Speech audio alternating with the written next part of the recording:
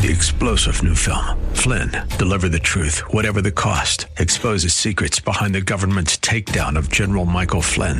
Flynn knew what the intel world had been up to. He ordered the first audit of the use of contractors. This set off alarm bells. He told the truth. He was the most dangerous person for Donald Trump to hire. They had to get rid of Flynn. Flynn, deliver the truth, whatever the cost. Available now. Watch it today. Go to salemnow.com. salemnow.com. Make It Clear Ministries has sponsored this Make It Clear broadcast. Are you looking for truth from God's Word that you can understand and apply to your life? You'll find it today on Make It Clear with Dr. Stan Pons, Bible teacher and president of Florida Bible College in beautiful Orlando. Listen now as Stan makes it clear. When I began preparing for this message, which was really weeks and weeks ago, I decided to take the last month and during my prayer time to really pray through each one of these so that it would become a more living reality in my own life. And my, did I do more confessing than asking God for something. I felt so much that the Word of God really spoke to me, and I hope it's coming out from Him and not through sin management. But if I could, I'd like to leave these with you and at least pick one out of this list. The more you pick, the better you're going to smell, like that bouquet of roses. So see which ones that you need to work on the most yourself. So let's go to number one. Love must be authentic. Look, if you will, in verse 9. It says, "Let love be without hypocrisy." Now, in the Greek language, there are three different kinds of words for love, and they mean three different things. One is the agapeo love, which is God's unconditional love for that person just the way they are. The other kind of love is a love that's more like a brotherly love. We'll talk about that in a few moments. That's more like, I love you because you're part of the family. It's more of a human-to-human type of thing. And the agape love is God's love for us. The third is eros love, which is your sensual, sexual love. And a lot of times people make you think that that word eros is found in Scripture. It really is not. That Greek word for that sexual type of sensuality type love is not found in Scripture. However, the concept of that is found in Scripture, more like I love you if you love me and let the state worry about the kids kind of a thing. So again, that's not in Scripture. What is in Scripture now, what I want to talk about is the love of God that's shed abroad in our hearts that really is His love for us, that we can love other people with that love, that special unconditional love. In our culture here, we would use the word aloha. Would you say that with me? Aloha. You probably know that last letter, the last couple letters, ha, when they would say it, they would face off to each other when they were really giving their alohas. Yeah, they do the hugs and that kind of stuff, but they would really be breathing into that person. Aloha. Now, it wasn't because they wanted the other person to be able to smell their breath. It was because it was their way of saying, breath is life. It's living. It's who I am. And what I want to do is I want to take my life and unite it to your life, and I want to breathe life into you. So when I say aloha, I'm saying I love you, and I want to add value to your life. I want to express my love to you, and together we're going to come in this love relationship of adding that to each other. Now, that being the case, when I say in Scripture, this love here, think about it that way, because we've so much misused the word love that we forget that the good that it can actually do. We all like to feel loved, maybe the emotional kind. We'd like to know that people love us and are loyal to us. But if you would think in terms of breathing life, so what I'd like you to do is think about the people in your family for a moment. Which one or a couple of them just feel like they're just either unloved, they're depleted, the relationship has gone soft or sour or south or nearly dead. You want to breathe life into them, then you want to love them. But in this verse, it tells us to do it without hypocrisy. Now, most of us know what the word hypocrisy is, but some of us don't understand the severity of it in our own life. Where did the word really come from? It really meant two-faced, and I'm really reducing it to a simple explanation. Back, if you remember, in the days of thespians, I want to say that carefully and clearly so you understand, thespians, they have symbols for the thespian societies. It would be a mask that had a smile on it and a mask that would have a sad face on it. And those masks represented what kind of a play you'd be really watching, or during the play, what kind of emotion was expressing. So the actor or actress would hold up the mask, if it was to be a comedy, with the smiley face. If it was a drama or something very similar, they would have the sad face. And they did that is because it didn't matter what face the actor or actress had behind the mask. They just wanted the audience to see what the mask was so they would know if they should laugh or boo or whatever else they might do. Now, that's how we got the word hypocrisy. And it kind of fits very well with people today. We have really learned how to project ourselves to others in such a way as that we've learned to courteously get along with them. I'm talking about those that are pretty normal, but yet inside we really don't want to be around them. They don't really float our boat. They bothered us or whatever. So we do the courteous smile, but we really don't agape. We have not really chosen to spend the time to know where in their life in which we need to breathe life into them. You know, if you go to churches today, you probably will pick out a church with a certain criteria, and some of that criteria will be, is it a friendly church? How's the music? What about the nursery? How are the bathrooms? Are they clean? Especially, what's the message like? Does he connect with me? And a lot of other reasons. We find that when people come to our church, they fill out a survey when we send them a letter and they send it back. The two biggest things we get is, number one, I don't understand this, but they love the preaching from the service here. But the second that really speaks to me is when they said, the friendliness of our people. And for 10 years, I have affirmed you on your friendliness, on our friendliness with people, and we really are that way. If you've been in here for a long time and been on the lanai, you'll never stand alone there without someone coming up and greeting you and engaging in a conversation with you. Now, I don't want to put that down. I just want to say to you that you are now on a two-wheel bike, and with the friendliness, you're now starting to move forward in a direction, and you've got some training wheels on it. Most churches don't even have that. You have that. But I'd like to take those training wheels off for a moment and let us know that it's not just a friendliness, because we can be friendly to people but not demonstrate love to people. In other words, it's easier to be friendly. Sometimes it's difficult because you're not used to saying hi to a stranger. But at the same time, to really love that person, that means you are really listening. You're going to go out of your way to do something for that person will receive life breathed into them from you. What needs do they have? Now, obviously, you can't always do that on the first conversation. But you are driven to, how can I love this person more? What do they need? Do they need to know where there's a room here? Do they need to know where to take the kids?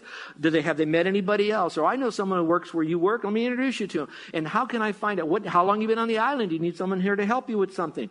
Now we move from the friendly stage. The training wheels are off, and we're breathing life into them because it's authentic love that we're giving to them. So that's what it says. Let your love be without hypocrisy, implying this, that our love can be with hypocrisy.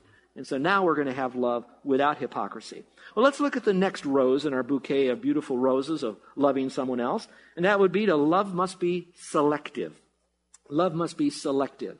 You see, you have to put a governor on your love and what you do and how you do what you do. And God does give us a governor. And he gives us that governor by telling us to abhor that which is evil and cling to what is good. Now, as I looked at that phrase, in order to abhor what is evil, you have to be selective and know what evil is. If you're going to cling to that which is good, then you have to have discernment to know what is good.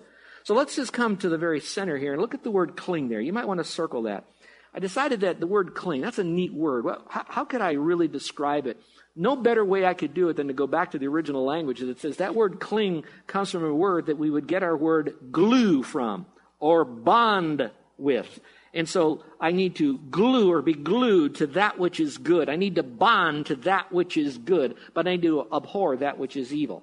Well, we hardly use the word abhor today. In fact, I even find some Christians, they hardly even blush at evil any longer. And I'm not putting anyone down. I'm just letting you know that sometimes we have so desensitized ourselves from that which is evil that we rarely even blush. We kind of say, okay, I'll endure it for a moment because I want to get on with the other stuff. Instead of really saying, I really abhor what that is. I can imagine there are times when those men and women were cleaning out Kaka'ako to try to prepare the place there for more of the general public to use, and they had to come across certain things that were in there that I could only imagine, not only so much evil, but just things that would bring them sickness and disease to their own lives that they would touch that was left behind. And I think that those men and women that were in there to clean that stuff up, or maybe some of those that even had to live amongst that didn't have the help yet to get out of all of that, how terrible that must have been to be around so much of that. And that's just sanitation. And let's talk about that. Sanitation can be washed off, but evil goes real deep. It goes into our thought patterns. It goes into our heart. It goes into our life and our lips, and it becomes part of our whole life. And the Bible says we need to abhor that which is evil, to get away from it as much as we can, to run from it. Then that word cling to that which is good. I decided to think and go through Scripture to find out what does it mean to think which is good. Probably the best passage would be Philippians chapter 4, verse 8, that talks about whatsoever a good report, whatsoever a virtue, and it goes through the wonderful list. Then at the end it says, and think on these things. If you really look at the word think in the Greek, you're going to see that it means more than just think, kind of cast your memory about. It actually means to cling to that which is good, cling to all of those elements. I don't know that you know this, but one of our deacons' families here had 2 daughters, and they wanted to go skydiving for their birthday. And so I could only imagine when they saw their daughter get up into the plane with the other skydiver that they were really nervous. They knew that the parachute was strapped to this gal. They knew that this parachutist that was trained in this was strapped to their daughter. But you wonder if the parachute would open, the parachute would stay strapped, and if the guy that she was strapped to be the actual one to pull the ripcord will stay alive long enough to be able to pull the ripcord and make it safely to the ground. I could only imagine that girl, because I know how I would be. I'd be holding on so tightly to this person, I think his eyeballs would pop out, because I would have to depend so much on this person here to do that. That's what I think about if we really love people, that we need to set the standard to separate from that which is evil and then to cling to that which is good. Well, that brings us now to a question. How do we do this? How do we make the right choices? Well, here's 2 suggestions for you. First of all, you need to know what is right, what is good, and what is not. The very best place, the standard that would be the divine one, would be Scripture. And I'm finding those that really know the Word, they're the ones that have accessibility to that which is good. They will have the discernment to know what is good. They will have the discernment to know what is right. And so if you really want to sharpen your focus of your conscience, your thinking, and your ability to make right choices, then you need to know what's right, and the best place to go is in Scripture. And that's why when you go to a church, you want to go to a church where they're teaching the Word of God verse by verse, chapter by chapter, book by book, in a relatable way so that you can best, even in the limited amount of time you have on a Sunday morning, to get the most you can get in that time. You need to know what is right. But that's not enough.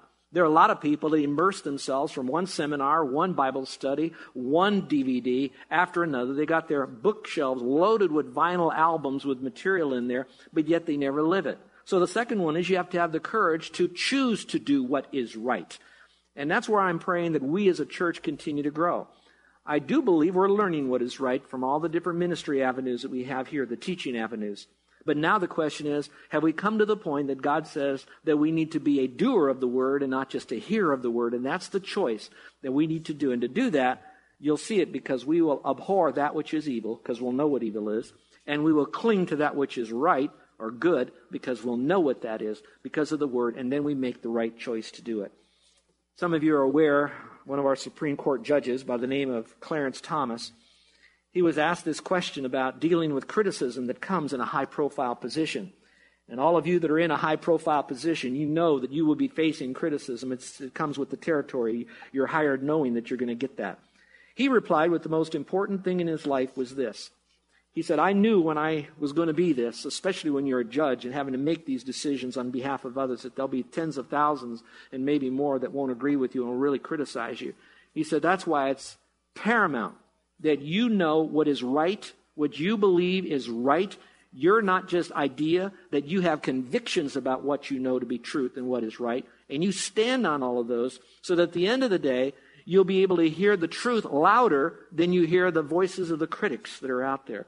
And so I would tell you that each one of you need to develop a very healthy set of biblical moral values, biblical theology, so that you know what you believe, so you can hear what's out there. It doesn't mean you don't love them. You will love them differently, but at the same time, you will choose to do that which is good. And you can put your head on the pillow at night and knowing that it's okay. I know where I stand before the Lord. Now, I want to give you a bit of a caution. Some people are so cocky about what they know that they never give any room in their life to grow. No room in their life to ever change. No room in their life ever to bend. So we always want to be on this learning curve to be able to grow, to be able to bend. I was taught this about 15 years ago at what they called a Preach the Word conference. At this particular conference, they had a Q&A with all the guest speakers. And the guest speakers at this particular conference on the same platform, interestingly enough, was John MacArthur, was Greg Laurie, was Alistair Begg, was Chuck Smith, and Chuck Swindoll. They're all on the platform. And during the lunch, we're all eating lunch, thousands of us pastors in Anaheim, California at the time. And they're all firing questions. And I reluctantly, these pastors sometimes, where's your brains? What was your most embarrassing moment? When did you forget your sermon and all this stuff? I wanted some substance. So someone asked this question, shouted from the back, how do you guys prepare your sermons? That was a pretty good question. I wanted to hear how they do it because they're all different guys and they're well respected and they handle the word. Well, I remember what Chuck Smith said. And he was about 75 at the time, maybe 70, 75. And he said, well, I'm going to show you. He says, on my desk, he says, I have 2 computers. Now remember, this was in the late 90s. He said, I have 2 computers. I'm hooked to the internet here. I've got my sermon on the 3rd computer. I'm checking out all of this stuff. I'm jotting all of this stuff down. I'm just loaded with technology. And when he said that, I thought, not so much about the technology, but this principle. I pray that when I become 70 and 75 and 80, that I am willing to stay on track to continue to learn new things so that I would be more value to the people that are around me or the people with whom I come in contact. I want to continue growing. And so I was so glad to see that. And so I jotted that down, and I pray that I'm that way. I pray that I'm still learning and growing and developing and strengthening and offloading stuff that at one time I did believe that I found that wasn't as clear or correct as I used to believe. I pray that's with you. I'm learning to do that. Well, then Chuck Swindoll, he then says, I want you to see how I study my sermons. In fact, I've got my tool right here. And so he picks up his briefcase and he puts it on his lap and he clicks the little snaps and up comes the briefcase. And I just can't wait to see what kind of a gadget is he using to do his sermon. So he puts it up in front of it. We can't see anything. Can't even hardly see his face now as he's looking in here. And he pulls this out and he closes his briefcase, and it was nothing more than a yellow tablet in his Bible. He says, I just love the feel of the pages. Now, what did that tell me? That tells me that I don't have to run after every new thing that's out there, that I can still rest on that which works for you as long as we're still open and willing to learn in our life. And that's what it's about. If you love people, you're going to hate that which is evil. And what is right, if you love people, you're going to cling to that which is right because you want to help them with what you've been helped with so they can go and grow for the Lord. Let's look at the third one. All right, the third one, love must also demonstrate tender affection. Must demonstrate tender affection. Now that's man's word here, so let's go back to the Word of God. If you look at the scripture here, it's really interesting. It's just a short little section of verse 10. It says, be devoted to one another in brotherly love. Well, let's kind of break that down together as a family here, all right? What are we supposed to do? We're supposed to be devoted.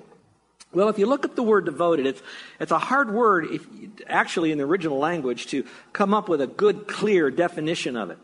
I think the best contemporized definition of it from all that I could get from the Greek in the past is simply this. Be loyal. Be loyal to people.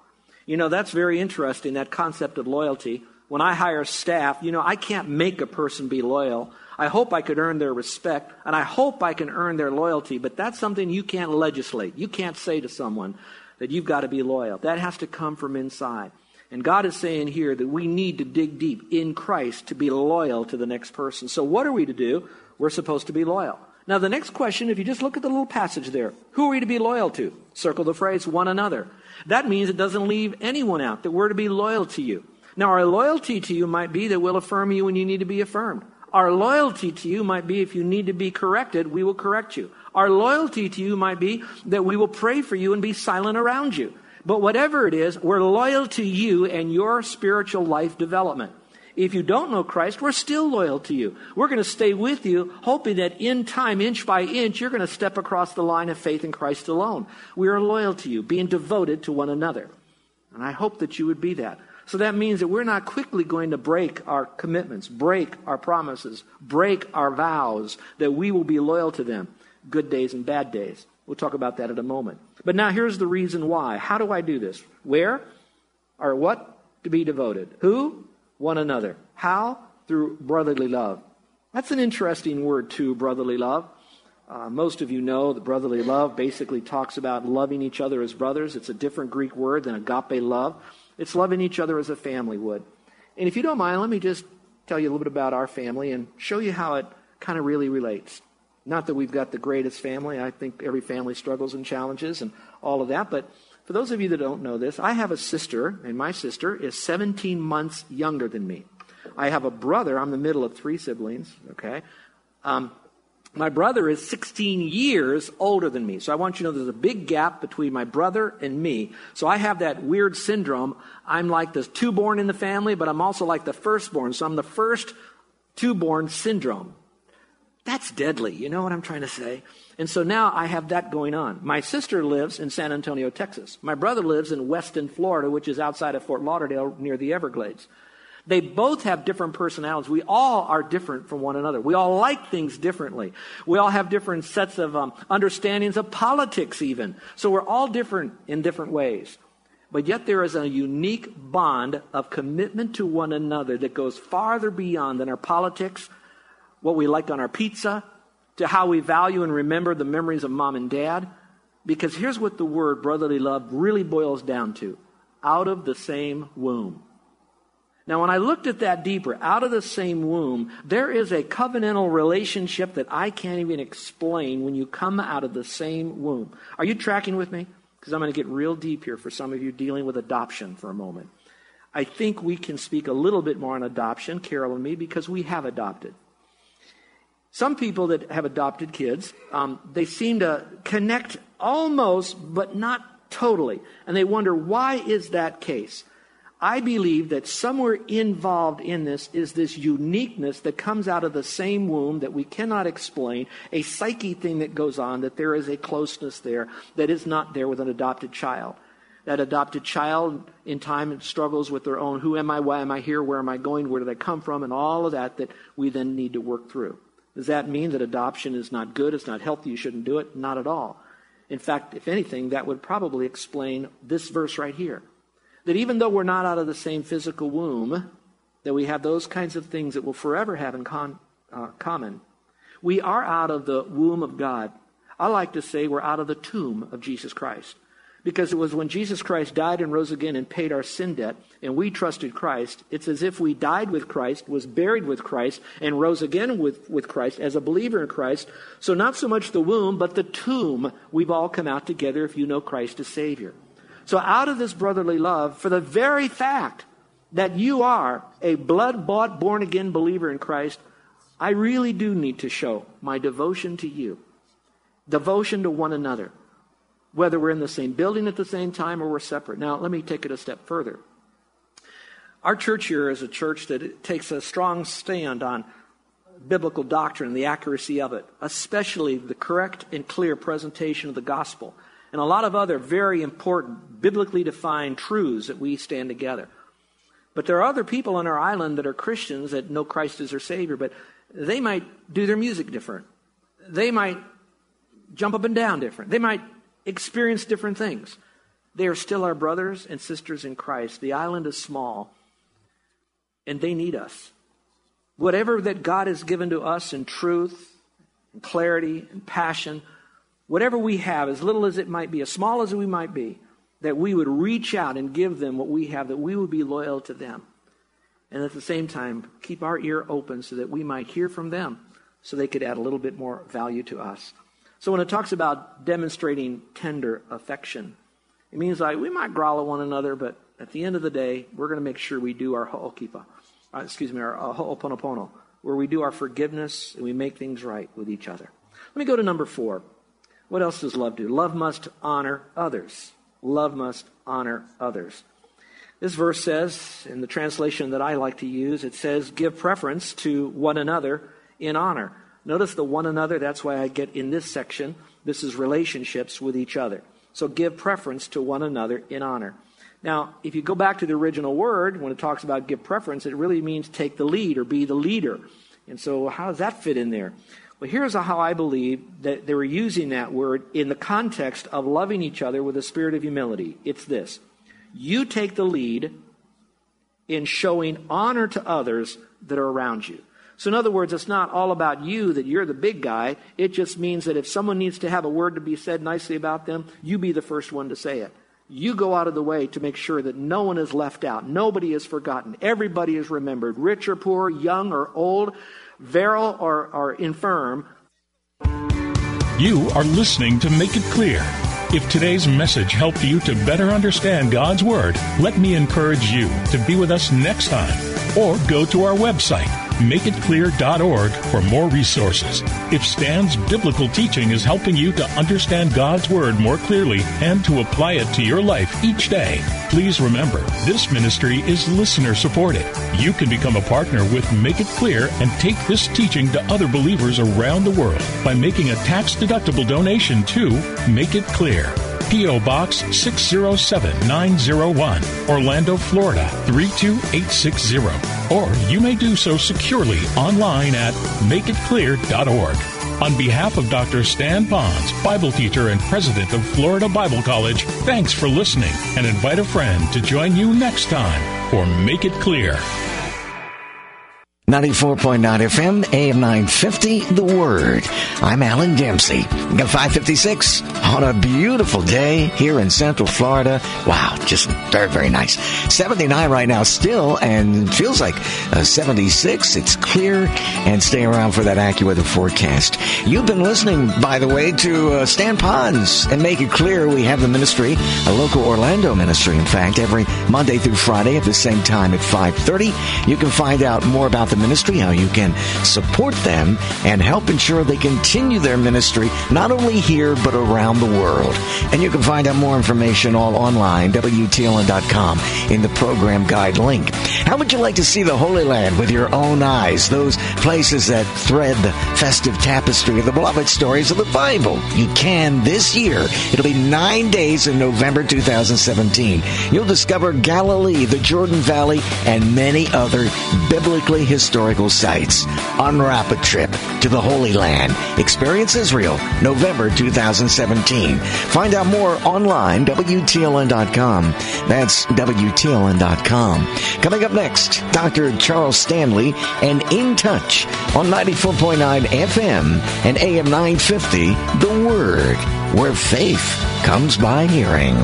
Attention, men and women over 50 considering buying an annuity. Don't buy an annuity until you find the best rates and benefits for your needs, combined with InsureLock's exclusive patent-pending annuity protection of up to $1 million at absolutely no cost to you. A free annuity protection guide to help you avoid costly mistakes has just been made public. This guide explains little-known secrets on how to get an additional annuity protection benefit of up to $1 million while potentially growing your money. Call now to receive your free annuity protection guide with top-rated companies. As a bonus, we'll send you the Annuity Rates Report with the best rates and benefits for your needs. Call 1-800-290-8484. Ask for a free no-obligation quote with the best rates and benefits, plus InsureLock's exclusive up to $1 million additional annuity protection benefit. Want the best annuity rates? Want the best benefits? All from top-rated companies? Call InsureLock at 1-800-290-8484. That's 1-800-290-8484. Underwritten by Wesco Insurance, InsureLock protects the net premium payments made into an annuity in case of insolvency after using all resources. By responding to this ad, you may be contacted by an insurance licensed professional.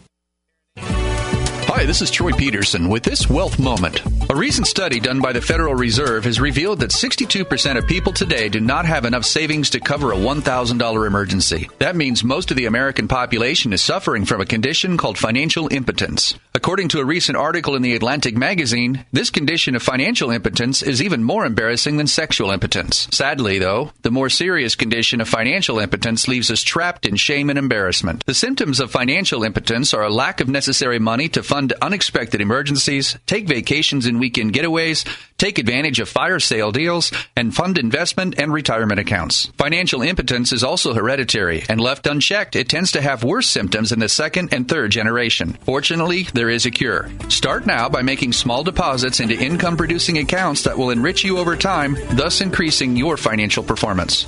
And that's today's Wealth Moment. I'm Troy Peterson.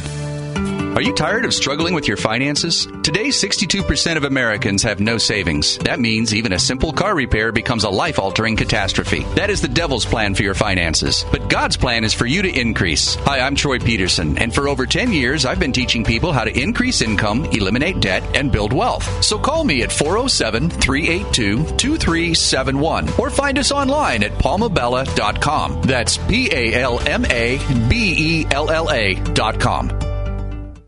Looking to be in a healthier place in 2017? Do you want to create better health, have more stamina and energy to do the things you love to do? Let A Healthier Place get you started. A Healthier Place, where there's no embarrassing weigh-ins, no shaming. You'll have a free personal certified coach to support you and your goals to not just lose weight, but to keep the weight off and to take control of your life. Want to feel great? The best you felt in years? Call today, 407-927-1642, or visit ahealthierplace.com. Safe, effective, and proven. A Healthier Place. Think about your floors. Are they worn out, stained, or dated? Now think about new floors that are fresh, updated, and look great. Whether you like the feel or soft carpet between your toes or the gleam of freshly polished hardwood, now is the time to buy half-price flooring vouchers. For a limited time, we have vouchers to make that floor remodel easier. Don't wait. Go to AmazingRadioDeals.com/half-price flooring. That's AmazingRadioDeals.com/half-price flooring. Plus, vouchers are a great way to use your tax refund. 94.9 FM and AM 950. Central Florida's WTLN Orlando. The Word, where faith comes by hearing. 3-star General Michael J. Flynn, head of the Pentagon Intelligence Agency, knew all the government's dirty secrets. He was one of the most respected generals in the military. Flynn knew what the intel world had been up to. He understood its funding. He ordered the first audit of the use of contractors. This set off alarm bells. The explosive new documentary, Flynn, Deliver the Truth, Whatever the Cost, uncovers the facts behind this scandal. Flynn told the truth. He was the most dangerous person for Donald Trump to hire. I find out the worst enemy that I'm going to face in my life is right here in America. They took my assessment and they wanted me to change it. And I was like, I'm not changing it. They had to get rid of Flynn. With in-depth interviews, archival footage, and never-before-seen personal records of the man behind the headlines. I just felt like I was drowning. Flynn, Deliver the Truth, Whatever the Cost. Available now. Watch it today. Go to salemnow.com. salemnow.com.